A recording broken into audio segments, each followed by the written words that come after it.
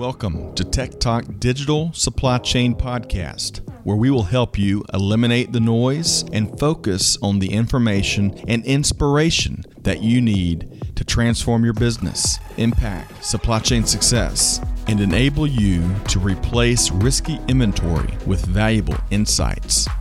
Join your Tech Talk host, Corinne Bursa, the 2020 Supply Chain Pro to Know of the Year. With more than 25 years of supply chain and technology expertise and the scars to prove it, Corinne has the heart of a teacher and has helped nearly 1,000 customers transform their businesses and tell their success stories. Join the conversation, share your insights, and learn how to harness technology innovations to drive tangible business results. Buckle up. It's time for Tech Talk, powered by Supply Chain Now.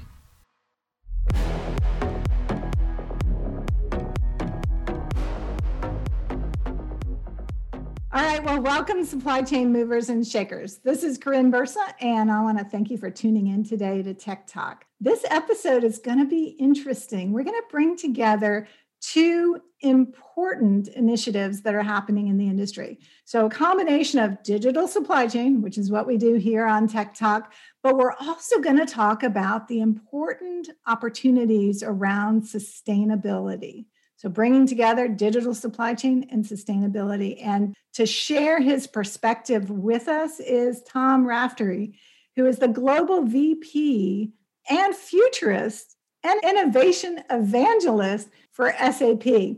Tom, it's great to have you here. Please tell our audience a little bit about yourself.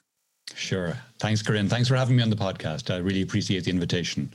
Yeah, my name is Tom Raftery, as you say. I am originally Irish, now living in the south of Spain, just outside Seville. I work for SAP. I have that, I think, really cool title, Global VP Futurist and Innovation Evangelist, that I made up myself. Kinda. I was recruited into SAP in 2016 as an IoT evangelist. And then shortly after, and that's because I had a background in IoT and energy, that kind of whole space. I was a former industry analyst in that space. So when I came in, as I said, I was an IoT evangelist, but shortly after I joined SAP, the responsibility for IoT was given to another group within SAP. So I approached my manager and I said, Thomas, the IoT function has changed organization. I don't suppose I could be calling myself an IoT evangelist any longer. And he said, I guess not. And I said, well, what if I call myself an innovation evangelist? And he said, that's fine with me. So suddenly I was an innovation evangelist. And in fact, it made more sense, really. IoT in 2016 was the new hotness, so it was a cool title to have. But of course, nobody was coming to us in SAP and saying, can I have an IoT, please? IoT in and of itself is useless because you need to have that whole suite of innovation portfolio around IoT. You need to have the comms, you need to have the analytics, you need to have the big data, to make sense and to analyze and to throw AI at it and to throw machine learning at it. And, so without all those other innovation topics, IoT by itself is useless.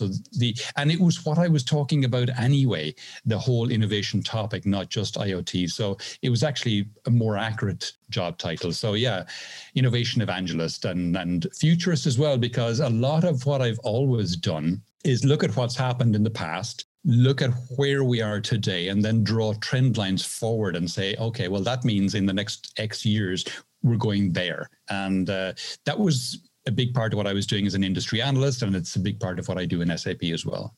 So do you have to take a crystal ball with you everywhere you go? I mean, as a futurist, I'm looking for, always looking for good stock picks or, what I should expect in the immediate future. Sure. Stock picks, not so much. I've a poor enough record in that, just because I'm absolutely useless at finance. And it's just, I don't have that finance gene. So I don't own any stocks. I don't dabble in them. The only stocks I have are SAP ones, and those are because I get them, given to me every month. You get a small, portion or an ability to buy them. So those are the only stocks I actually own. Back in the day when we used to use checkbooks, I used to say, I can't even balance a check, never mind a checkbook. So I don't have it. But, other stuff, yeah, I'm good at. Finance, not a clue. Okay. I'll continue on the way I am then. So, but tell me this, Tom. So our listeners should know that you have a well-regarded podcast around digital supply chain. Thank you. So tell us a little bit about that. But then I want to talk about your new show that you just introduced. Thank you. So yeah, I have the Digital Supply Chain podcast, which I started it on the Apple podcast in June 2019, but in fact, the first interview episode, so the first episode in June was the intro episode, just so you can get it set up. But the actual very first interview episode was with a then colleague called Marcel Fulmer, and that went out on, I think, if I remember correctly, I think it was the 3rd of July 2019. So the podcast has been going since July 2019. And for the first few months, for 6 or 8 months or more, it was one episode every 2 weeks. And a lot of that was down to the fact that my role at the time meant I was doing a huge amount of travel. In 2019, I did about 40 keynotes in about 38 countries. So pushing out an episode every 2 weeks was challenging. And a lot of the time, the interviews were done while I was sprinting between terminals and airports, going for tight connections. And it was crazy stuff. But then pandemic, lockdown, February 2020, no more travel. And I said, okay, well, let's pivot here. So I invested a bit in hardware and software for podcasting and video, and I upped my game. And now the Digital Supply Chain podcast is putting out 2 episodes a week instead of one every 2 weeks. It goes out every Monday and every Friday at 6 a.m. CET. And so if you're Pacific, that's the night before, Thursday, 9 p.m. Pacific. So yeah, it goes out 6 a.m. Mondays and Fridays. And it's just an interview style podcast like this one, where we talk about all aspects of the supply chain and how it's being digitized. Everything from, in SAP, we talk about design to operate as the whole scope of the supply chain. So everything from the design to the plan, to the make, to the deliver, to the operation of the asset. So the fact that we include the operation means you're looking at things like predictive maintenance and even kind of outcome economy, where you're doing product as a service. So all that we cover all of that in our software, and I cover all of that in the podcast. Having said that, the podcast is not SAP focused. It's highly unusual that you would hear SAP product names used in the podcast. It's more about best practices and trends in where things are going in supply chain and the best way to do things. Well, congratulations on the cadence and publishing more often. I'm sure that your audience really appreciates it. And we hit episode 100 just a couple of days ago. So all that right. was cool. Yeah. Well done. I was delighted. Nice tyranny of round numbers, I guess, but I was delighted. Yes, I'm a big one for milestones, so that's a nice one. Let's talk about your new offering in the marketplace. So the new Climate 21 podcast and the focus of that particular show. Sure. So as you say, I started a new podcast in December of 2020 called Climate 21. And the 21 in Climate 21 isn't a reference to the year 2021. It's a reference to the 21st century, because it is a climate focused podcast, and the climate problem we have is not one that's going to go away in 2021. It's one that is going to be with us for the majority of this century. So it's also a reference to SAP's Climate 21 program.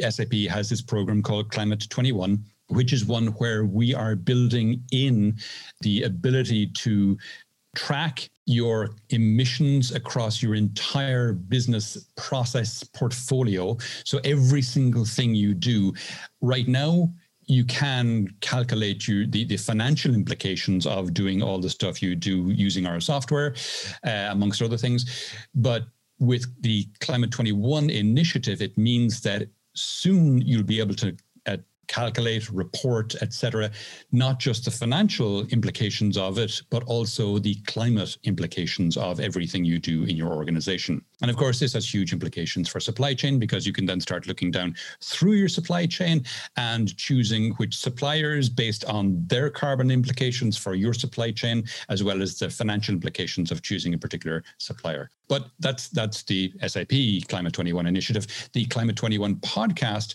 takes its name from that, but actually the focus of the podcast is to surface and showcase successful climate emissions strategies and stories from our customers, from our partners, from our competitors if they're game, and showcase them so that we can educate everyone on the ways to get your climate emissions down and inspire people in ways to do it if they come across ways that it hadn't occurred to them, for example.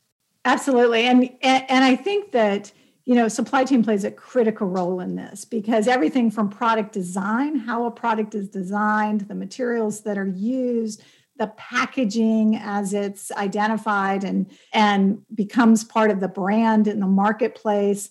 And then, of course, the actual production process and the movement of those goods to market. So, there are opportunities all the way through, right through disposal or reuse of those goods from a circular economy. Designed for disposal or designed for reuse at end of life. Yeah, it's hugely important. And it's interesting that you say packaging, because a couple of times when I've done keynotes talking on topics like this, I'll ask the audience, okay, put up your hand if you've got an Apple device, like an iPad or an iPhone.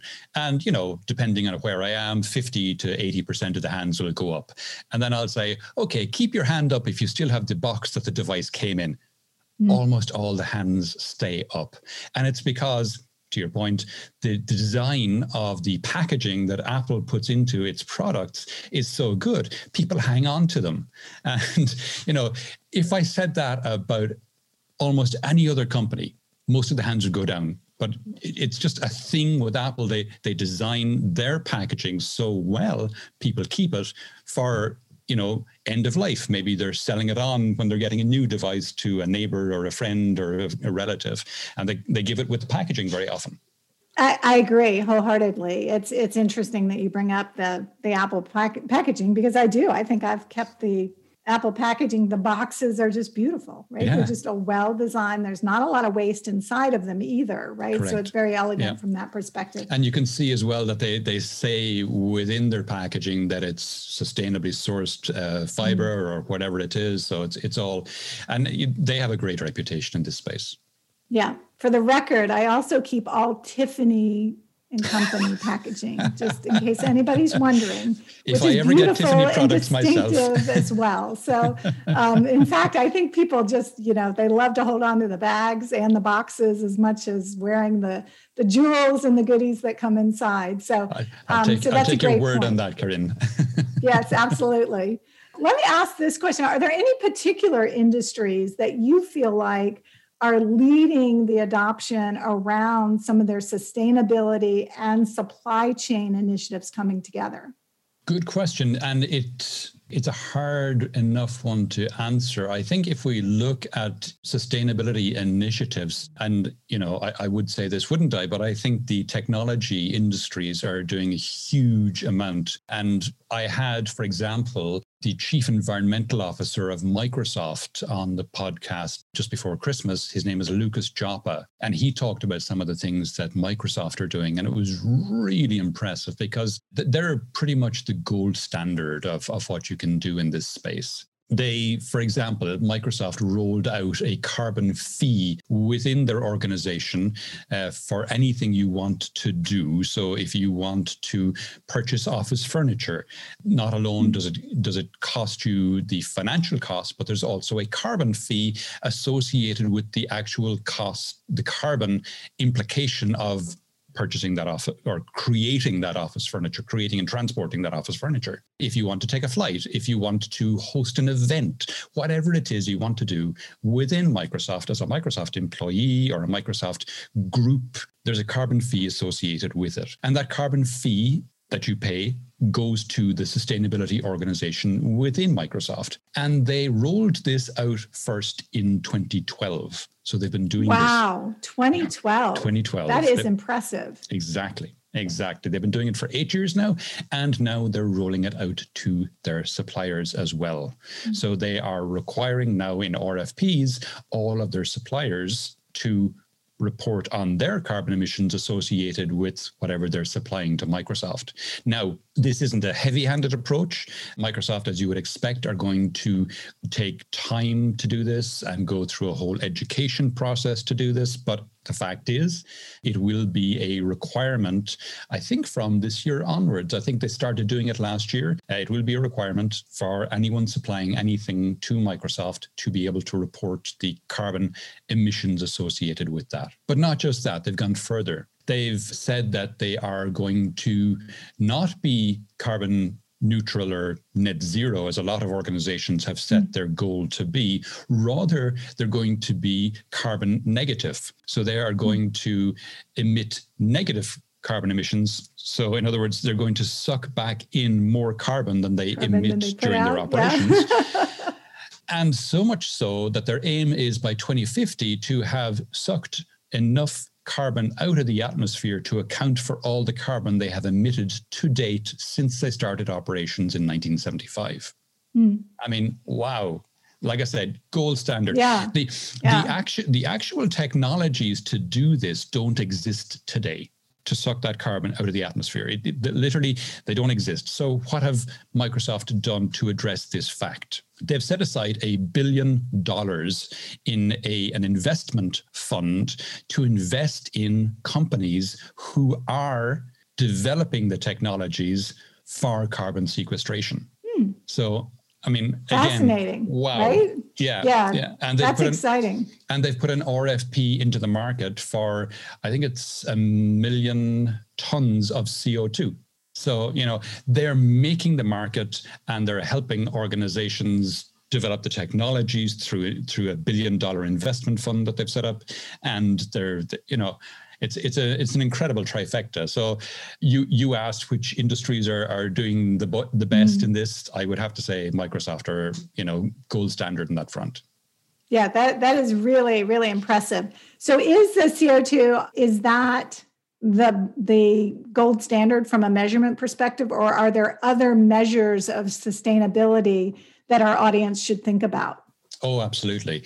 So there's this whole ESG topic that I've addressed in a couple of the Climate 21 podcasts, where ESG stands for environment, sustainability, and governance. And it covers everything, absolutely everything. And it's becoming a really, really important topic. The old CSR that some of the listeners might be familiar with, corporate social responsibility, that's going away. And it was very much something that was, for many organizations, done as part of the marketing organization. So it was more a PR exercise than an actual sustainability agenda. Not for all companies. Some companies were very genuine about it, I have to say, but for others, not so much. ESG, though, is different, because since the Paris Climate Accord and since 2020, there has been a shift in the investment community. And the investment community, the flows of capital that they control are now looking very seriously at ESG requirements and reporting from organizations, because it speaks to risk. And the investment managers and the risk assessors are very they're not very risk tolerant, shall we say. So they don't want to be putting money into places where there is risk, and carbon is seen increasingly as a risk. But your question was more around, is it just carbon? And no, it is the whole gamut of ESG, which is everything from human rights, labor relations, water. Have you got slavery in your supply chain? Are you using conflict minerals? So, and there is no standardized way of reporting some of these things as yet. So this is going to be a huge thing moving forward. There will need to be standards agreed on, the way we have standards for reporting financial reports today. There's still no agreed methodology of reporting on ESG, even across industries, because some industries, it's completely, some of the ESG things you would talk about are completely irrelevant, whereas they're highly relevant in others. You don't think of, for example, child slavery in the car industry. You might in the mobile phone industry, because of some of the tantalum and conflict minerals, for example, that are used in mobile phones. But that's less of an issue in automobiles or in, the manufacture of eyewear, any of these kind of things, So it depends from industry to industry, what things you want to measure or are responsible for measuring. But it's very much up in the air right now, but it is becoming increasingly important for organizations because, as I said, the investment community are looking at this more and more. It's coming more and more under scrutiny. So boards are becoming increasingly aware of it. So that will drive it down. Well, let's come back a little bit to supply chain and what supply chain operations are doing around sustainability as well, or green initiatives for the business. So one thing our listeners may not know is you are really passionate and extremely knowledgeable about the transportation industry. Obviously, there's a huge transition underway going from fossil fuels to electric vehicles and other modes of transport. What do you think, Tom? How far away are we from really making a transition to electric fleets in the industry for things like delivery of product? So it's happening at different paces in different regions, the shift from internal combustion engines to electric fleets. And it's happening as well. It depends on the type of vehicle, the class of vehicle we're talking about. China is well ahead of almost every other region in this because they've had legislation in place requiring automotive manufacturers to manufacture a certain percentage of their fleet as electric. So they have access to it. Many places in China, for example, their bus fleets are 100% electric today. There's the last time I saw the numbers, there was something like 420,000 fully electric buses operating in China, whereas there was something at the same time like 400 operating in North America. So, they're way ahead of everyone in that regard. Now, what people might be unaware of about electric vehicles is they are significantly cheaper to operate and maintain than our internal combustion engine vehicles. A typical internal combustion engine vehicle has around 2,000 moving parts in its drivetrain, all of which need to be lubricated and looked after and so on. Whereas in an electric drivetrain, there's about 20 moving parts. So that's Wow. That's 1,980 fewer parts that can go wrong. So the maintenance associated with electric vehicles is a fraction of that associated with internal combustion engine vehicles. And then there's the cost of the fuel. Fueling a diesel bus typically costs, I think, if I remember correctly, around 75 cents per mile over the lifetime of the bus, whereas it's 20 cents per mile for an electric one.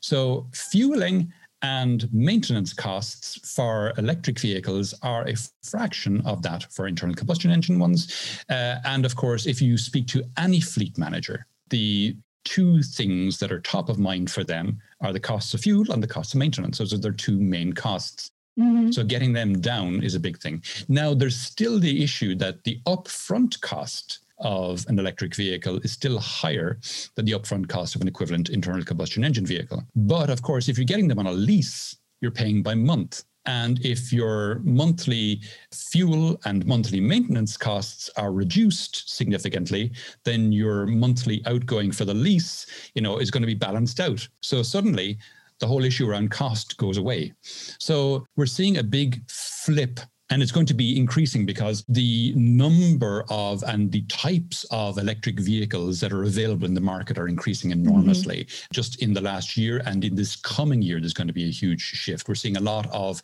what in the US or North America are called trucks, for example. The F-150s and the Hummers and those kind of things. Those are going electric this year and next year, and the Cybertruck. So those are all coming to market this year and next year. And, those are the biggest vehicle class at a consumer level and also an industrial level. Those are highly, highly attractive and highly, highly purchased. So because those are going electric, those are going to flip very fast because, again, they're very attractive. They've got massive pulling power. They've got even better pulling power than internal combustion engines. They're more powerful. So, and the costs are going to come down even more. So those buses, as I've said already, the school bus fleet is going to go electric very fast as well because there's a secondary business possible with school buses. School buses are kind of unique in that they operate twice a day, morning and evening. For the rest of the time, they're lying idle. So, of course, these school buses have big batteries in them. They can therefore be what's called a virtual power plant. They can operate to, while they're not moving, suck in energy from the grid, particularly if they're in an area with a high penetration of renewables and there's excess energy being generated by their renewables. They can suck that energy in and store it. And then later on in the day, for example, let's say 5 or 6 o'clock in the evening, they're back at base because they've dropped the kids home. Parents have arrived home from work, assuming we're all back at work again. Parents have arrived back. They start putting on the heating. They start putting on the appliances for cooking or whatever. So you get that evening spike in electricity. The buses can let out the energy, become a source. So they are a virtual power plant. So virtual power plants in the energy space are analogous to cloud computing in the technology space. It's you aggregate lots of small sources of power into a single virtual power plant, in the same way you aggregate lots of servers into a large cloud-delivered server in cloud computing. So it's the same idea. So buses are a big one. Motorbikes are already there. 33% globally of motorbike sales today are fully electric. Cars are obviously a big one as well. Trucks, vans, all those kind of things. So they're all going electric, and it's all down to the economics. I mean, if you think of school buses, do you want to have your kids going on a bus that is diesel and it's emitting fumes? And we all know how bad those fumes are for developing lungs, particularly, whatever, but your lungs or my lungs, kids' lungs are still developing, and the damage that's done by the fumes out of the back of a diesel bus are horrific. Whereas, nice, quiet electric bus, no fumes, I'd be happy to put my kids on one of those. So that's the whole market is shifting. It's down to, as I say, economics, but the climate benefits, the benefits to air quality, the benefits to quality of life in cities from reduced noise pollution. There's a huge amounts there. We're seeing other things. Trucks are going to go electric as well. 40-ton trucks will be electric in the next 2-3 years. The new ones are starting. Scania have announced that they're abandoning their aims to do hydrogen trucks, and they're going all out on fully electric because the technology is there now to do the 40-ton 18-wheeler trucks as full electric trucks. Tesla have their semi, et cetera. So they're going to be coming to the fore in the next 2-3 years. So, and we got to acknowledge as well President Biden's announcement a couple of days ago, where he said that all federal fleets are going to switch to electric. He's mandated as one of his executive orders that the whole federal fleet of about 645,000 vehicles are going to go electric. And that's such a demand signal to send to the market. It's incredible, because if any manufacturers were dithering, going, I don't know if there's going to be any demand for these things, suddenly, whoa, 645,000, and that's American. because it's American manufacturers with a specific requirement to have a set percentage of the internal components also be manufactured in America. So, that's, and so you've got GM, you've got Rivian, you've got Tesla, you've got Ford, you've got VW from their plant in Chattanooga. There are probably others. No, I'm not aware of any others, but there's bound to be more as well that I've missed out on, but lots of them there anyway. So, Tom, you're sounding more like a financial analyst to me than at the start of our discussion today. But let's talk about, finding the green and being green, right? Finding the profitability in directing a sustainable business. Now, obviously, consumers are willing to pay for great design that's also, sustainable. When you think of Tesla, which you just mentioned, right? They look at that as a premium offering and one that offers unique status and capabilities as a part of that kind of purchase. It's important to board of directors, as we've just talked about from an ESG perspective, and forward thinking about their business over the long term. But are you seeing, just in general markets, this increased focus in sustainability? Are customers willing to pay more in general for sustainable products? So, two things there. The first is another trick you're missing out on, I think, when you consider the sustainability of organizations, is that it also helps organizations with recruitment and retention.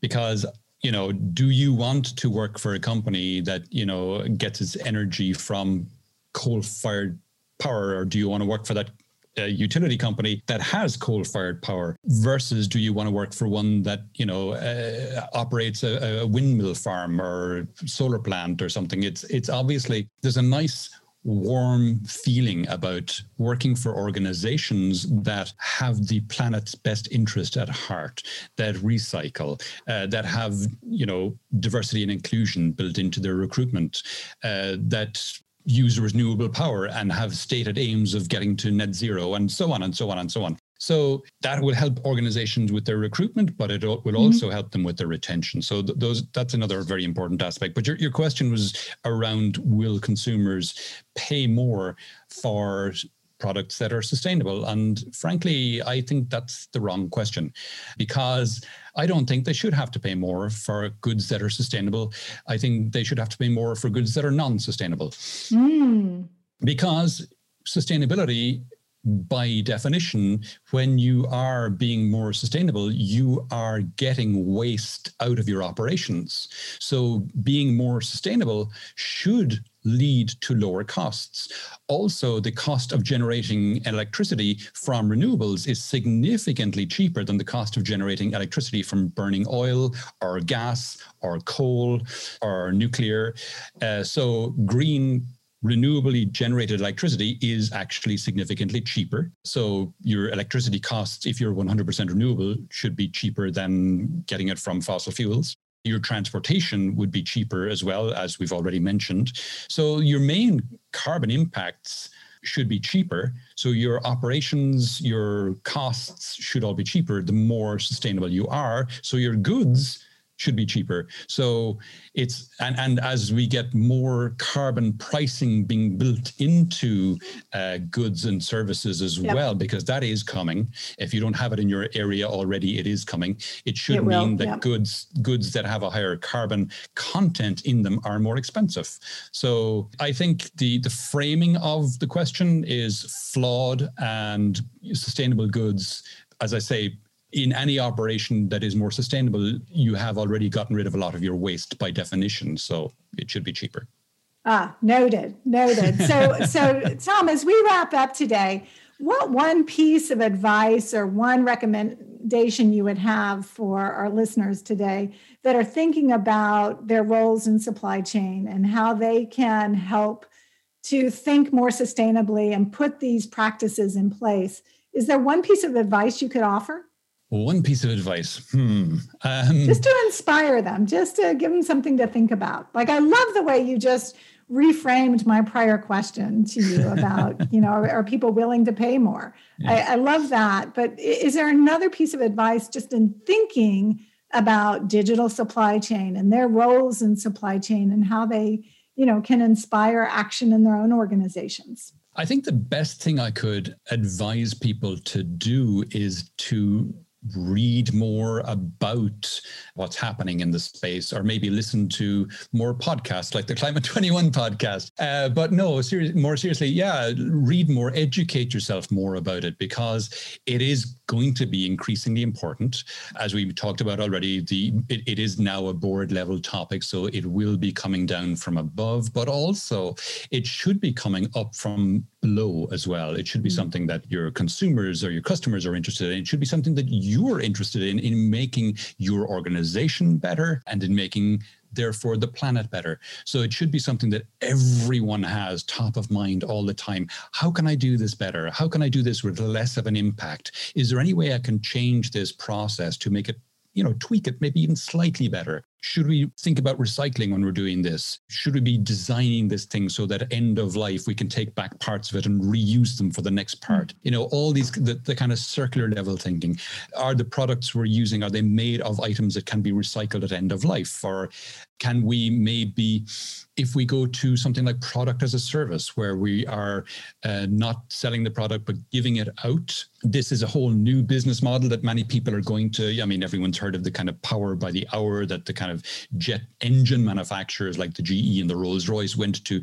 Other organizations are pursuing this now. And of course, the advantage of doing this means that you as the manufacturer, it is now very much not in your interest to have inbuilt obsolescence, which means the objects that you're designing them and manufacturing become much more sustainable because you're designing them so that they never fail, and because you now own them and you don't want them to fail and you don't want to have to send engineers to site. So, that's another possibility. Think about maybe going to the product as a service if you're not already, because it's a business model that guarantees you recurring income, which is always very nice.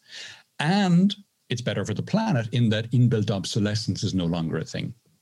Or that you're willing to take advantage, you're willing to take responsibility for the recycling of those goods and, correct, and the innovation cycle. So I think that's really important. Listen, Tom, this has been really interesting. There's so much more to learn in this area. I think we're going to have you back in the future as a futurist and continue this conversation. I'd love it. But until then, Tom, how can our listeners connect with you and learn more about what you're sharing? Sure.